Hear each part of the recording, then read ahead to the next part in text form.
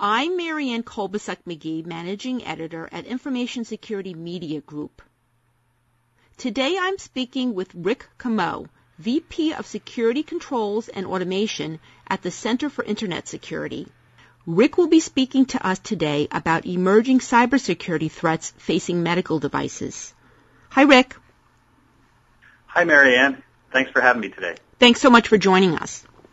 Now, to start, what do you think are the biggest emerging cybersecurity threats facing medical devices that healthcare organizations need to be paying more attention to? The threat landscape is increasing across the board. It's impacting every critical infrastructure sector, and healthcare included.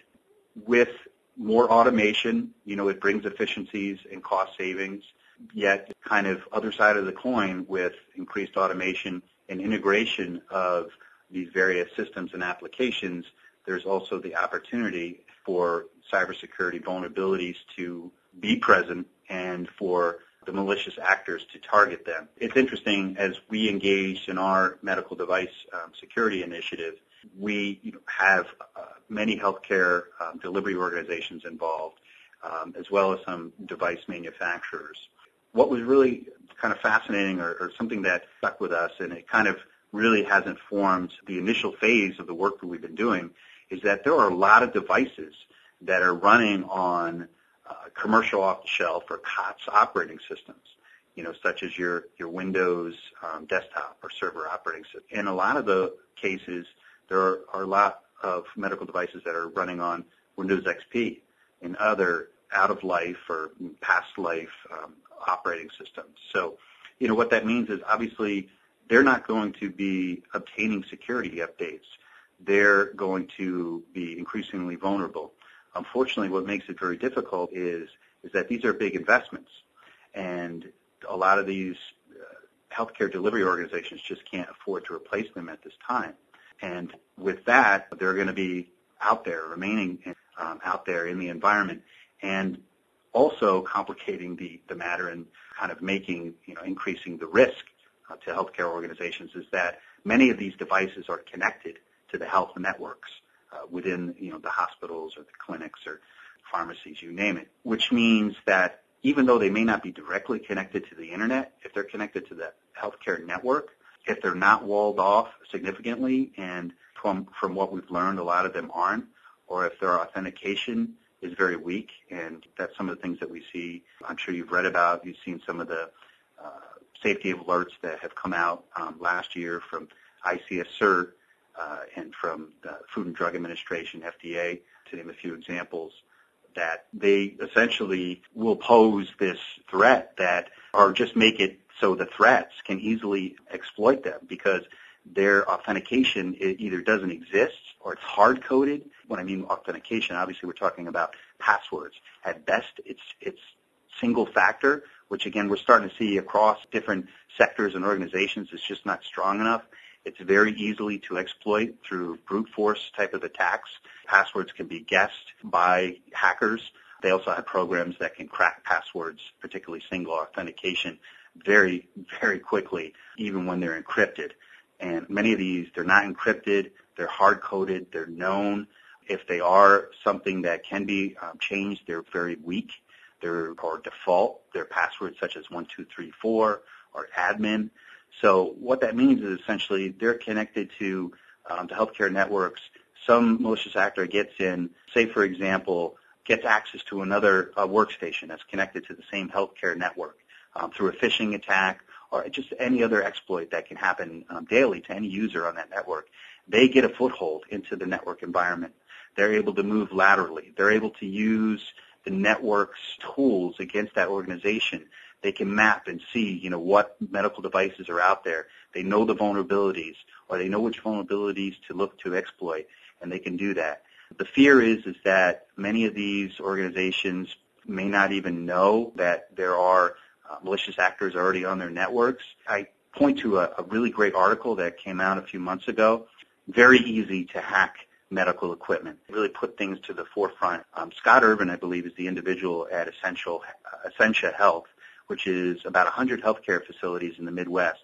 He's the information security lead for Essentia, And what he did in response to some initial penetration tests was to really go in and look at all the systems that were on the healthcare network. And for the most part, and we're talking about things such as defibrillators, ventilators, infusion pumps, CT scans, and other scanning devices. Again, he was able to see that they really do not have that strong authentication. They have the hard-coded passwords or no passwords. They have the ability to, through web services, connect throughout the network in ways to exploit other devices. And these network communications are unencrypted. So data it's out there, it's exposed. There are paths easily throughout the network, and they lend themselves to controlling medical devices and, quite frankly, leading to some very nefarious activities. And the bad part is, exposing protected health information, but potentially even worse stuff like manipulating the results of certain scans that, go into medical records that ultimately could be referenced by a doctor to misdiagnose or prescribe the wrong medication because some malicious actor exploited something and changed the integrity of the data within the health network. How well prepared do you think healthcare organizations are to deal with these threats, and what key steps should healthcare organizations take to improve their overall security of medical devices? I think a lot of it is you don't know what you don't know is a good phrase, I think, to healthcare organizations to begin to understand at least what their vulnerabilities are, and, obviously that's going to really give them a good assessment of what their potential risk is, because they should be able to identify what the potential consequences of certain compromises impacting certain systems. Certain systems may have varying levels of criticality.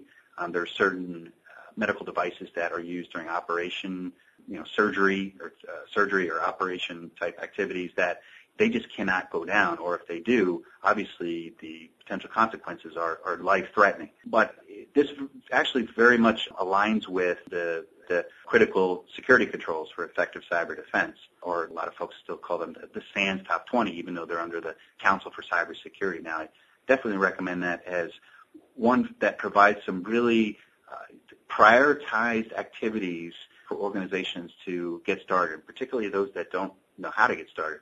And this actually also dovetails very well with an initiative that CIS, in partnership with the Council on Cybersecurity and Department of Homeland Security, has recently launched, called the Cyber Hygiene product, which is essentially, going out, assisting state, local, territorial, tribal governments, as well as small and medium businesses, in implementing the top 5 of the critical security controls. The first 2 I could point out are to identify all of your hardware and software assets that are on your network, both those that are authorized and probably even more importantly, those that are unauthorized. So things that are unauthorized, you really need to figure out why are they there, and if they're not needed, they should be taken off. You should be able to reduce your attack surface as much as possible.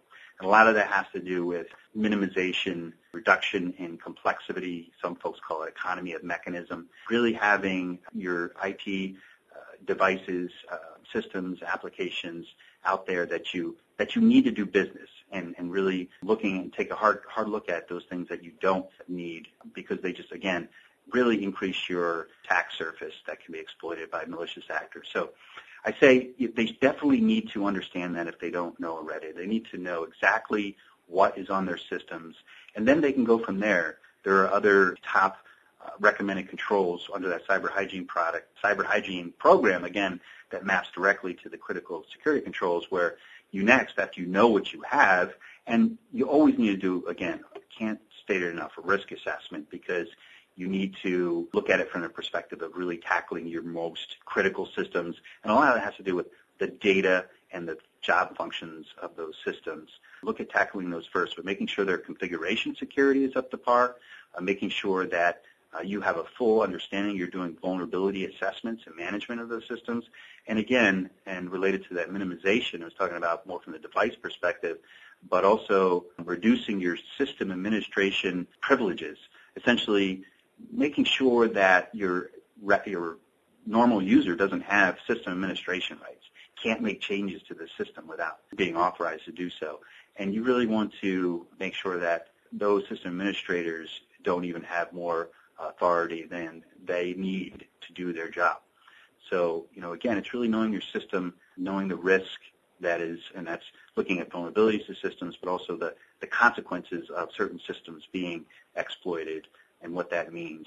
And another part of that, too, at the end of the day, if you're going to look at it from a risk perspective of certain systems and data being more critical than others, then you really need to fully wall those off, meaning, install firewalls, VLANs, really segment those networks, separate systems and networks that are handling your most critical functions, containing your electronic protected health information from your other business or your corporate network, your activities, particularly things like the workstations where folks are going to be scanning the internet, sending email, because they're such great vectors for malicious software and other threats impacting those systems. And again, once they get in the network, and if things aren't segmented properly, if there aren't protections installed for your most critical devices and data, then they are directly at risk, and that's obviously not a good thing.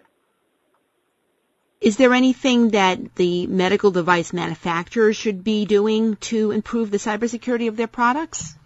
Yes, definitely. It's tricky from the standpoint of risk assessment, and if medical devices need to be, and we understand this, they have, cybersecurity is very important. However, at the end of the day, safety of the patient is of utmost importance. They have to have systems out there that really prioritize the safety of the patient. And also the effectiveness of that device needs to be obviously weighed very, very importantly. It can't go down, particularly in those critical situations like I was referring to earlier in a surgical environment, for example. However, I don't believe those areas should be an excuse to neglect cybersecurity in the process, because at the end of the day, a cybersecurity incident, could easily then have an impact on patient safety, could have an impact on the effectiveness of the device. If it's been under attack, denial of service attack or some other kind of malicious software has rendered that device inoperable, then I see that as a safety impact and an effectiveness impact. So cybersecurity needs to be weighed into the development of the medical devices. And they really need to do that also as early in the design process as possible. That should be included with, the purpose of this device is to provide this type of service, ensuring safety of the patient or helping certain healthcare providers to perform certain life-saving or life assistance activities. We need to, right at the beginning, as we develop requirements for what the device is going to do from that kind of health provision perspective, also incorporate the cybersecurity requirements, trying to think exactly, okay, how will this be used in a hospital? One of the things that you will run across is a lot of these devices are used differently in different healthcare environments. You can't predict everything, but I think you at least need to brainstorm and say, this could be used here, this will likely be connected to a network. What are things we need to really worry about? Authentication would be one. Encryption of data and communications, really finding those ways to block out preemptively the potential for malware to get in there or for hackers to be able to get into systems and do something bad. And again, I can't stress enough, it really needs to happen as early in the process as possible prior to going to pre-market approval or certification from the FDA.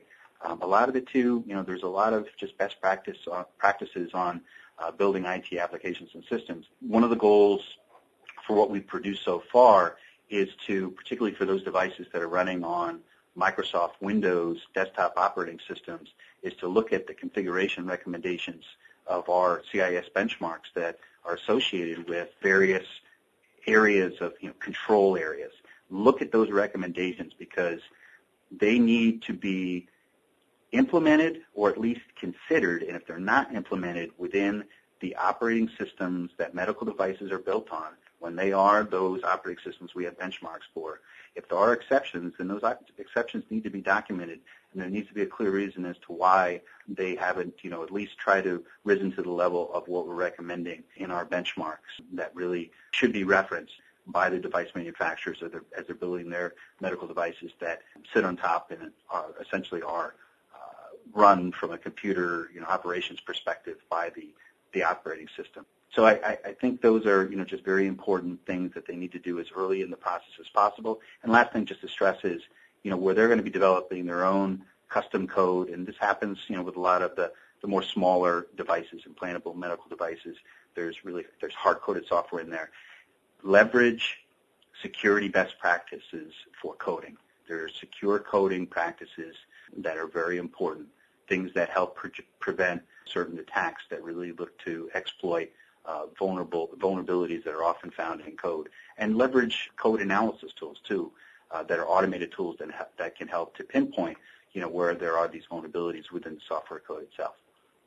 Rick, very briefly, is there one or two things that patients should be keeping in mind about the cybersecurity of medical devices, especially as mobile medical apps and telehealth grows?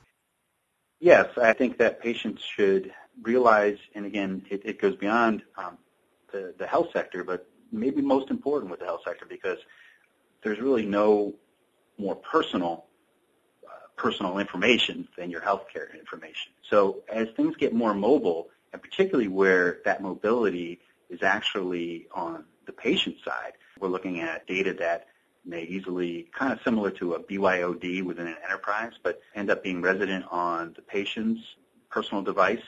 Well, then that patient needs to realize that I'm responsible for this data. This is my personal healthcare information, and there are certain just minimum security steps that they should take with their own device. They should make sure they have a password. Organizations, ones that really have it together, have passwords for at least some level of authentication on the devices that their employees have. Well, people need to have that themselves on their personal phones. They just do. There are so many out there, I'm sure, that don't. You have a lot of depends on the person, but I can tell you more and more as there's just more and more personal private information out there.